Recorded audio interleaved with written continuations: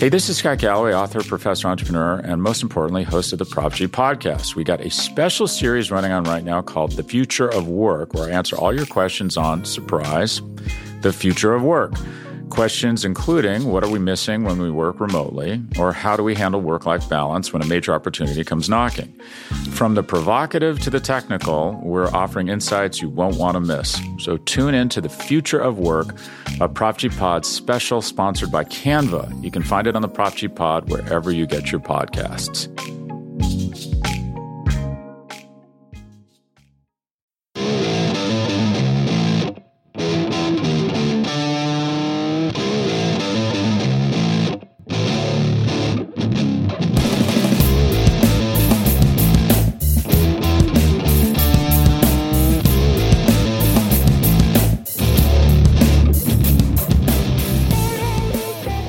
Greetings, everyone, and welcome to episode 39 of the Talking Chop podcast. I am your host, Brad Rowland, who is always here, and today, sadly for some of you, I'm sure, it is just me on this fine Sunday evening. The Braves have not been terribly busy over the last 7 days, and while there is some stuff to talk about, no guest on today's show. Will probably be a little bit shorter than usual, but the GM meetings are coming up this next week, so I expect we'll have some more news stuff to hit. A couple of quality guests lined up in the very near future that we already have scheduled, so don't turn it off just yet. We have plenty to talk about, and I want to kick things off by talking about the World Series just a little bit. Obviously, if you are not been asleep for the last week or so, you would know that the Chicago Cubs are the World Series champions for 2016. It was a phenomenal series that went 7 games. It was great for baseball, in my opinion. Easily one of the biggest sporting events of my lifetime, given that the fact that the Cubs broke their 100-plus year drought of between World Series titles, and Game 7 was certainly worthy of the hype. I'm extremely happy for the Cubs as someone who's a long-suffering sports fan in a number of ways, being an Atlanta sports fan across the board. Not exactly the longest, richest history of the ultimate success, so always sympathize with fan bases who have been starved for that success, and the Cubs certainly qualify by that provision. Also, I thought it was very interesting that baseball actually ended up outrating football on the television side a couple of times during that series, which is pretty crazy because football is certainly king in America. So knowing that the baseball was kind of, we always make fun of baseball being a dying sport and sort of how silly that narrative is, but it was nice to see the national attention captured by a team like the Cubs. And while I'm sure some of it was Cubs driven, the fact that the storyline was just so perfect, it was good to see baseball in that positive light. That's kind of all I want to talk about on that particular widespread subject. But we did get a question that I wanted to answer this week about the Cubs and how their sort of success under Theo Epstein sort of rubs off on the Braves and kind of what they're doing rebuild-wise. The question comes from Roger Wells, and he asks, it would be interesting to discuss the Cubs rebuild versus the Braves rebuild and the merits of focusing on developing young hitters versus young pitchers. This is obviously a question that I've probably got more than once, but that was the one that I chose. But the Cubs are very, very young. They have 3 top 10 picks of their own in Chris Bryant, Javier Baez, and Kyle Schwarber that were all in their lineup for the World Series. Granted, Schwarber missed most of the season with injury, but 3 top 10 of their own picks. They also added a couple of big-ticket free agents in Jason Hayward and Ben Zobrist to the team, and they also have a guy that they traded and paid a hefty price for, Addison Russell, who was once a high draft pick as well. So the Cubs, it's a loaded lineup. Anthony Rizzo is once a top prospect that they traded for when when a little bit of the shine was off of him. So, but you can see that this is a team built on young hitting. They do have quality pitching with Jake Arrieta, John Lester, Kyle Hendricks, etc., John Lackey, but all of the pitching was either acquired via trade or via big ticket free agent signing. John Lester and John Lackey were both guys who were certainly paid hefty prices for, and of course they stumbled into the gem with Arrieta. Arrieta was kind of bailed on too quickly in Baltimore and ended up being a phenomenal pitcher. And the Cubs also have a serious payroll advantage on the Braves, which is really the biggest difference for me between the two, is that the Cubs have the flexibility to miss on guys. It looks like they probably missed on Jorge Soler. The fact that Hayward probably had his worst season of his career this year, and the Cubs still won the World Series, that kind of speaks to the fact that you could have their highest paid player kind of flame out a little bit. You know, Hayward still brings a lot to the table defensively with his glove and his base running, but at the plate he was largely lost throughout the season by his standards, and they were still able to win the World Series. I understand the comparisons between the Braves rebuild and teams like Chicago and Houston especially, but the Braves are prioritizing pitching on a higher level than both those teams. I think part of that is because the Braves don't have a huge payroll and probably won't under the ownership of Liberty Media. I think it's going to go up a little bit as SunTrust Park brings some extra revenue, but the more cost-conscious way to build a roster is to go with the way the Braves are going, because free agency it's kind of gotten out of control with pitching, and I think John Capello has talked about that several times. Just the going out in the market and really getting high-level starting pitching is something that really is kind of unattainable. It's almost the same thing for the bats, but there are just more of them available every year than there are pitchers. For instance, this pitching class in 2016, 2017 for the offseason is just a disaster. The number one pitcher is Rich Hill, and that's not a guy you want as your number one option in the rotation. So I get it from that standpoint. I don't love it that the Braves are putting all their eggs in this pitching basket, but it does make sense to me given the fact that they don't have so much payroll flexibility, whereas the Cubs have been willing and able to spend even when they were bad. They were spending money, and with Theo, they obviously did a phenomenal job with Theo and Jed Hoyer and those guys, but and they pushed all the right buttons, made some quality draft picks. They definitely get credit. The organization gets credit for drafting Chris Bryant, for drafting Kyle Schwarber and Javier Baez, but they also have the money to go out and get John Lester, and they have the money to go spend real money on John Lackey as a 4 starter. So that kind of stuff matters. They did get to uncover some gems, but in the end, I see the question and the comparison between the two, but the Braves are kind of doing things a little bit differently, almost out of necessity, and we'll see if Copy's plan ends up working. Some of these guys are going to start getting closer and closer to the minor leagues. To the major leagues, I should say. I think we'll know more in the near future when some of those guys arrive and potentially are even traded. I think eventually, but whether it be this offseason or during the season or next year, some of these pitching prospects that a lot of Braves fans are falling in love with are going to have to be dealt. It's just kind of the way it is. There's only so many spots in the Major League rotation, and you want to start selling on some of these guys before they get to the point where they won't be sellable. So, a couple of packages would not surprise me this offseason, and we'll see a lot more about the prospect haul that the Braves have acquired in the very near future. With that in mind, actually a member of the Cubs was in the news on Sunday afternoon and evening. Jason Hammel was not cut by the Cubs, but he had his team option declined by the Cubs on Sunday evening. For those of you that don't know, Hammel is a 34-year-old right-handed pitcher that has a sub-4 ERA in 3 straight seasons with pretty solid peripherals. Nothing spectacular for Hammel, but the Cubs had a $12 million option on him that they declined. That actually surprised me a pretty decent amount, because that's not that much on a one-year deal, and they also had to pay a $2 million buyout. So essentially they're saving $10 million by not bringing back Hammel. That causes people to speculate that the Cubs might have a trade in the works in the near future for a starting pitcher. But on the Braves side, there's a lot of talk about Hammel as a potential target for the Braves already in the last couple of hours since that news broke. I think he vaults to the head of the class among free agent starters, alongside Rich Hill. Hill is the one guy who is kind of the consensus at the top of this market, but Hill's, I think, 36 years old and a guy who's really battled a lot of injury concerns and kind of fell out of favor for a number of years before his most recent resurgence. Hill is a more volatile pitcher, probably a higher upside, of course, but Hammel's much safer, and I think kind of falls more into line with what the Braves would be looking for with a potential free agent signing this offseason. Again, there's going to be a lot of bidding for Hammel, given the fact that the market is so low on starting pitching.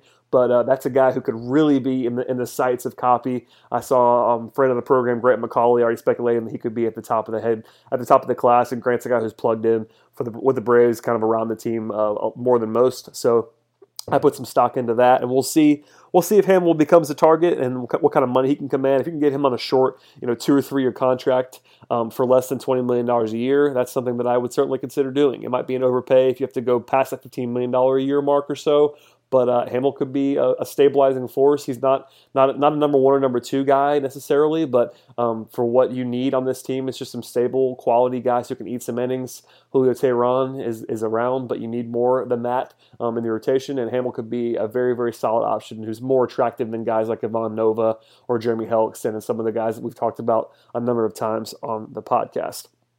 With that, there was one piece of Braves news. I put news in quotation marks this week, and that is that Top prospect Ryan Weber is no longer a member of the Atlanta Braves organization. I was told by some people that we should have a moment of silence for Ryan Weber. I won't do just that. But Weber is, I kind of feel bad. We've kind of made fun, or at least poked fun at Weber because of the fact that he was listed so high on a certain prospect ranking about a year or two ago. But Weber, has been a reasonable prospect for the Braves for a number of years now. He's 26 years old. He does have a career ERA over 5 in 64 innings of Major League work, but that's a pretty small sample size. Weber does not have not super high end talent or strikeout stuff, but a guy who probably could be a major leaguer if nothing else, could be a swing starter, that kind of guy. He's been lost in the shuffle, and with good reason, given the influx of all these talented arms in the Braves system recently. But Weber was claimed by the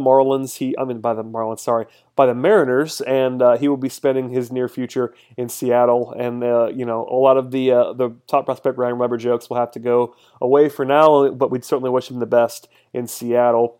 Another guy who made some waves this week on the free agent market is Yoenis Cespedes. I got a ton of questions on this, so I didn't even bother to pick one. But Cespedes opted out of his contract with the Mets, making himself a free agent.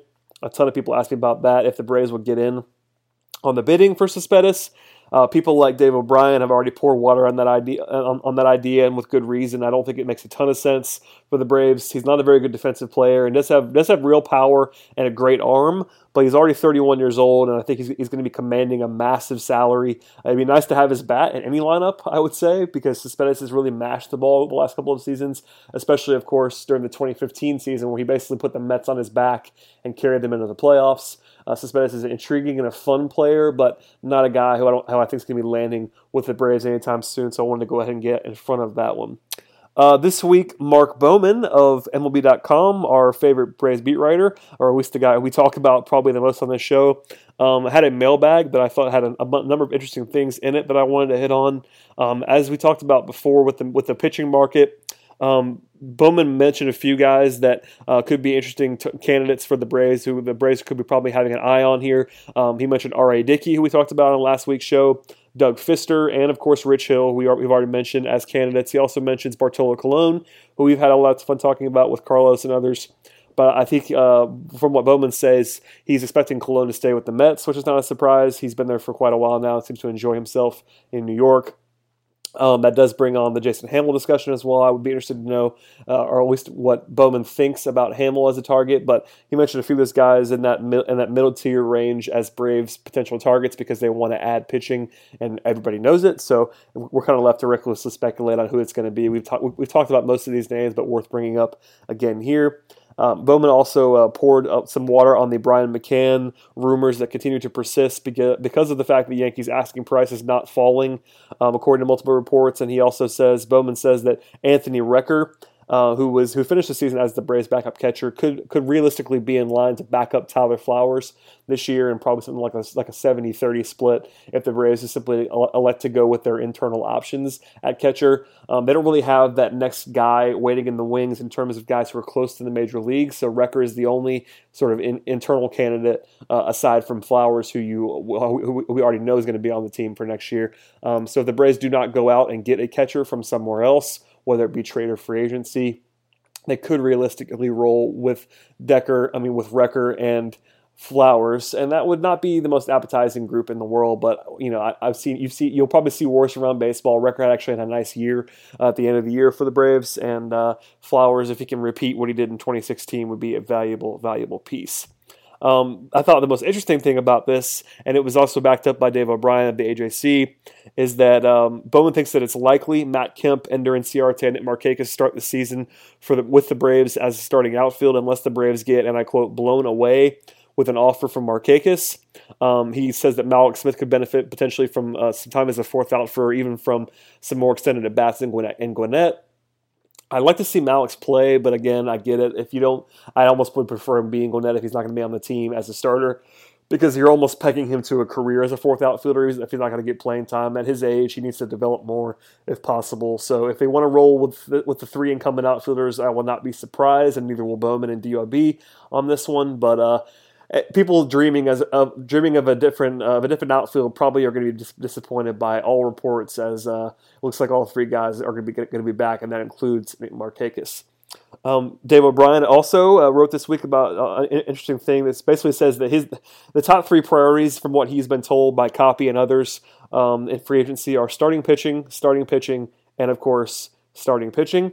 And DOB also reinforces that the Braves are expected to add at least 2 starting pitchers to the mix. This is, again, not a surprise, something we've been hearing for a while, but he was quoted and talked to Copy about some things that make it seem as though they're not really seeking outfield and trade and that kind of and in free agency, and that kind of puts the spotlight back on pitching.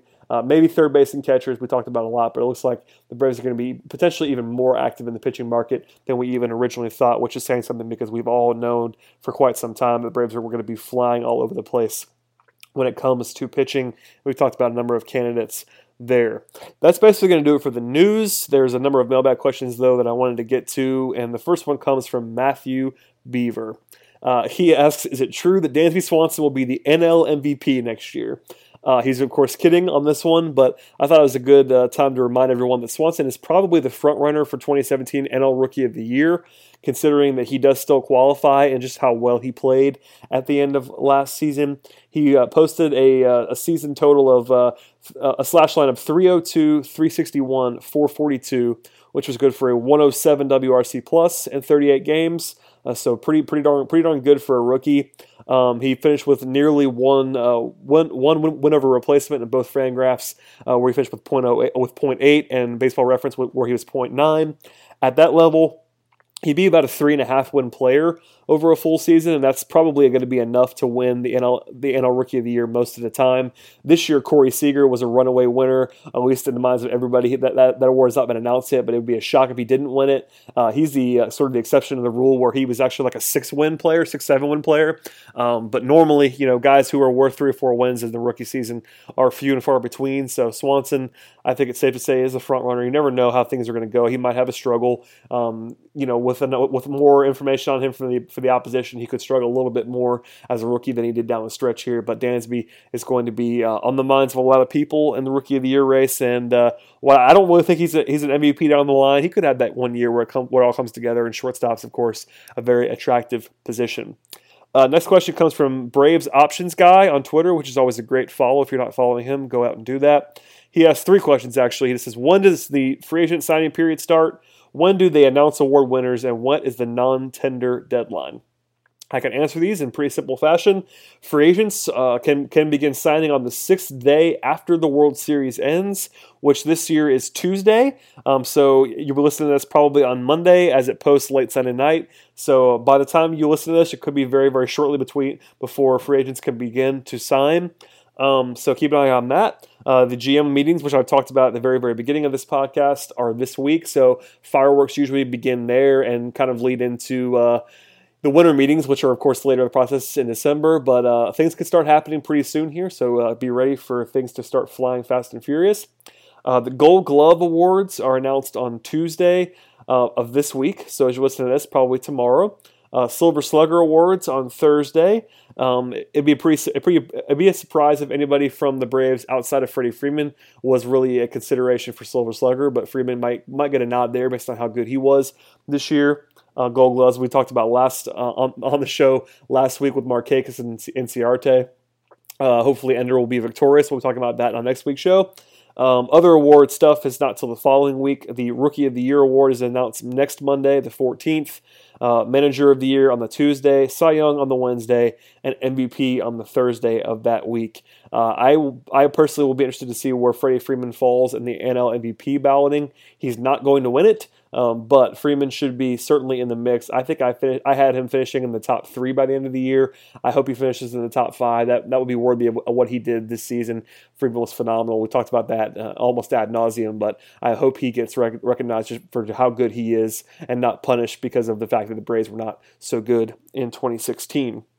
And finally, the final answer to that question, the deadline for non-tender, for teams to tender, basically what they have to do is choose whether they want to tender guys who are pre-arbitration eligible or arbitration eligible. That deadline is December 2nd, so you have to wait for a while longer to see what happens with those guys and the Atlanta Braves. Next question comes from Tim Bostic, who is, of course, a almost full-time questioner on the podcast, so shout out to Tim.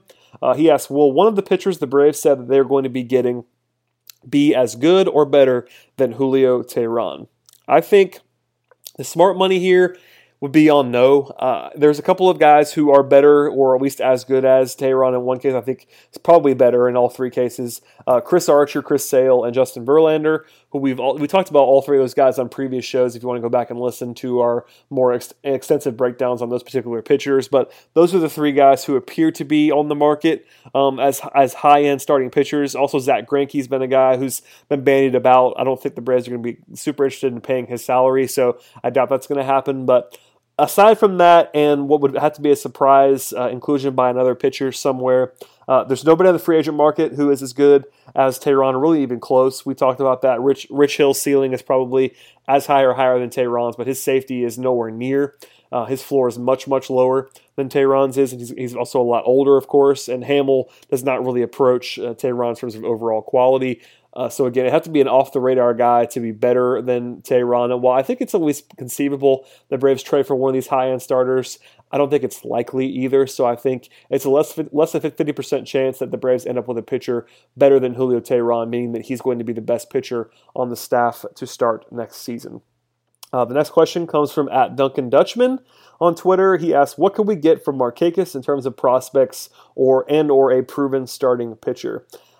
Personally, I think most of our listeners know what I think about Markakis, but I think a lot of people are sort of overvaluing what a player like Markakis would bring in return via trade. Unless the Braves paid a pretty hefty portion of his money, which I think is pretty unlikely, it'd be a situation where they might get one or two middling prospects, nothing better than a B prospect for Markakis because of the fact that he's not really worth more than his salary. I think at $11 million per season, given what he's been in the last couple of years, he's probably worth that money. But he's not getting any younger, and I don't think guys with his skill set necessarily profile as someone who's going to be able to hold that value. Maybe he will be able to. It's only a 2-year contract, but it's not enough of a value contract. It's not really enough of an asset to really command a big time return in terms of prospects. If you're looking to get a more established starting pitcher back from Markakis, you're probably looking for a guy who has a bad contract. That's probably the only way you would get a player who is useful to you this year is if you were taking on a bad salary, i.e. what the Braves did with Matt Kemp, who is a useful player but is overpaid. It would be somebody in that mold as a pitcher. I'm trying to think off the top of my head of who that would be, and it's kind of hard to uncover a guy like that. Greinke would be the mold of that, but he's also too good. I think he's still a better asset on his deal than Markakis is on his. I just can't see the Braves paying that extra money when they're already paying the extra money for Kemp in that swap with Hector Oliveira. But that's the kind of way that the Braves could look to get some value from Markakis, is to send him out with his contract and potentially take a worse one on, maybe a longer-term deal or something like that for a pitcher that somebody else does not want to pay that money to.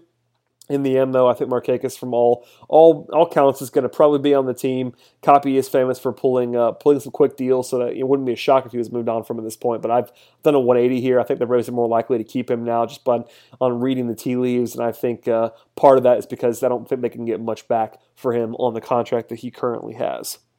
The next question I wanted to get to is from Stephen Clark. This is a quick one. He says, when will Ivan get a Twitter account? Ivan the Great is a member of the Talking Chop staff, and I would like to go ahead on record right now and ask Ivan to get a Twitter account, because this is not the first time that someone's asked why he doesn't have one. So Ivan, if you're listening to this, I think we all want to read your musings on Twitter. So please do the people a favor, including myself, and get a Twitter account in the near future. The next one comes from Justin Easter on Twitter, and he asks, with all the hype around Kevin Maton, I was just wondering where he might start his career. I actually weighed in with our own Eric Cole on this one to make sure I didn't have this thing messed up, but Maton is probably going to start an extended spring training. That's the place where he will certainly start by the way, he'll only be 17 next in the spring. He turned 17 in February, according to what we know about his age. So that's kind of a staggering thing for people that might think he's closer to the big leagues than not. He's only going to be 17 years old. He's still 16 at the time of this podcast, which is just pretty crazy. People should certainly keep that in mind when trying to evaluate him. I think he's likely to report to the Gulf Coast League. After that, and Eric kind of co-signs that. He could end up in Danville as well. That's a possibility, but Baton is going to be a guy who the Braves take things pretty slowly with, I think. Because of the age, he'll be the youngest player in the system when he arrives. And while his talent is off the charts, I think it's pretty safe to keep the hype train a little bit revved, going in, maybe not reverse, but neutral on this one, where I think people are already starting to speculate of when he's going to arrive in the big leagues, and it's really, really tough to talk about a guy who's still 16 years old as we speak. So keep a lid on that one, and when he arrives, though, we'll have plenty of coverage on TalkingChop.com. I know Eric and company are very excited to cover him on a daily basis, so you'll want to stay tuned for that. Next one comes from Jacob Robinson on Twitter. He asks, with Jace Peterson at second and the emergence of Travis DeMeritt and Dylan Moore, should the Braves start Ozzie Albies at shortstop and AAA for trade value? If Albies is the best player in spring training at second base, then he should start the year at second base for the Braves. If he doesn't make the club, though, and that's a possibility, I think Peterson might be the starter opening day. I think he probably will be at this point. That's just me speculating. Because of the injury that Albies has had and the fact that he's not going to get a ton of work in the offseason, I think Peterson probably has the leg up right now. If Albies does not make the club, I'm in the camp that he probably should be playing shortstop in the minors, because of the fact that I understood it when the Braves put him at second base alongside Swanson when they wanted to play them together in the minor leagues this last year, but Albies has his most trade value if he's playing shortstop, and if he's not in the majors playing second base, I'm all about playing him at shortstop, getting him more reps there, maybe showcasing him a little bit. I don't think the transition from shortstop to second base is big enough for him to only full-time play second base, just to have him sort of be groomed to play that position in the majors. I think, again, I've talked about this on a previous show, but my hot take is that Albies is probably more valuable to other teams than he is to the Braves because of that shortstop ability. So if he can play shortstop and play it well in the minor leagues to start the season, then that only influences his trade value and his overall value in a vacuum in a positive way. And then if the Braves still want him to play second base in the major leagues at some point this season and replace Jace Peterson at that level, then go ahead and bring him up. He's played second base before. I think he'll be just fine. He might have a couple of growing pains on little second base specific things, but it won't be big enough for me to justify playing him at second base in the minors as a guy who could legitimately play shortstop in the major leagues down the line. Last question of the day comes from Joshua Lemon on Twitter. He asks, are the third base prospects in the system far enough away to consider paying big money for 4 or 5 years to Justin Turner? Turner was the third baseman for the Dodgers. We brought him up on a couple of previous shows, but it's been a while since we talked about Turner. Third base has been the interesting spot where the Braves have a need there. There's no question about that with Adonis Garcia and potentially Rio Ruiz in the near future, but Ruiz is not really a superstar type of prospect. He's more of a solid guy. So the Braves could certainly use an upgrade at that spot.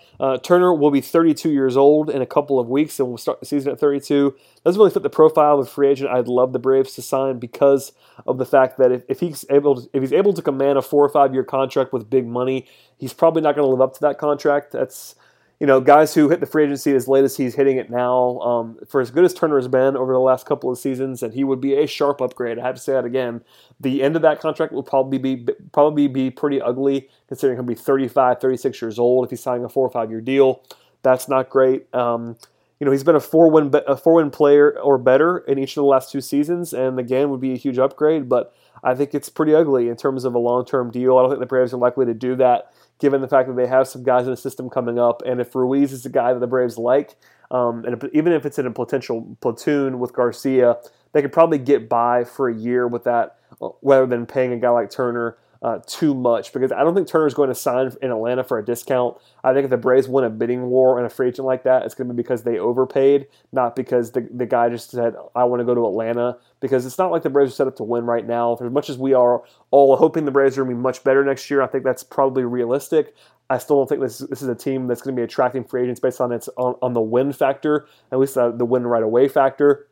And Turner is old enough, and a guy who's played in pennant races, I can't imagine him taking a discount to come to Atlanta. So paying top dollar for him, I wouldn't love necessarily, but I think I'd rather spend on a guy like Jason Hammel. It'd be less, invest in the pitching a little bit more. The lineup won't be great if they don't add to it, but it won't be awful either, given that Swanson is now in the picture, potentially Albies, Freeman doing what he did this year, Matt Kemp for a full season, Ender Inciarte for a full season, et cetera, et cetera. The lineup won't be great again, but third base is a spot where they can get by for another year, and I think that they will probably end up trying to do that rather than going with a guy like Justin Turner. That's going to do it for today's show, everybody. I do want to take a minute to thank everyone for listening to the podcast. I do not do that enough. So at the end of this show, when it's just me, it's a lot easier to talk about that. So thanks to everyone who's listening to the podcast. We've had huge growth over the 2016 season. As we start making our way towards 2017, I encourage you, though, to keep telling your friends about the podcast. We're hoping that we can be bigger and better for you for the next season and the rest of this offseason. If you've not subscribed to the show on iTunes or Stitcher yet, I would certainly recommend doing that, Google Play, or if you want to just go to SoundCloud where the podcast is hosted each and every time it's up, that's just fine too.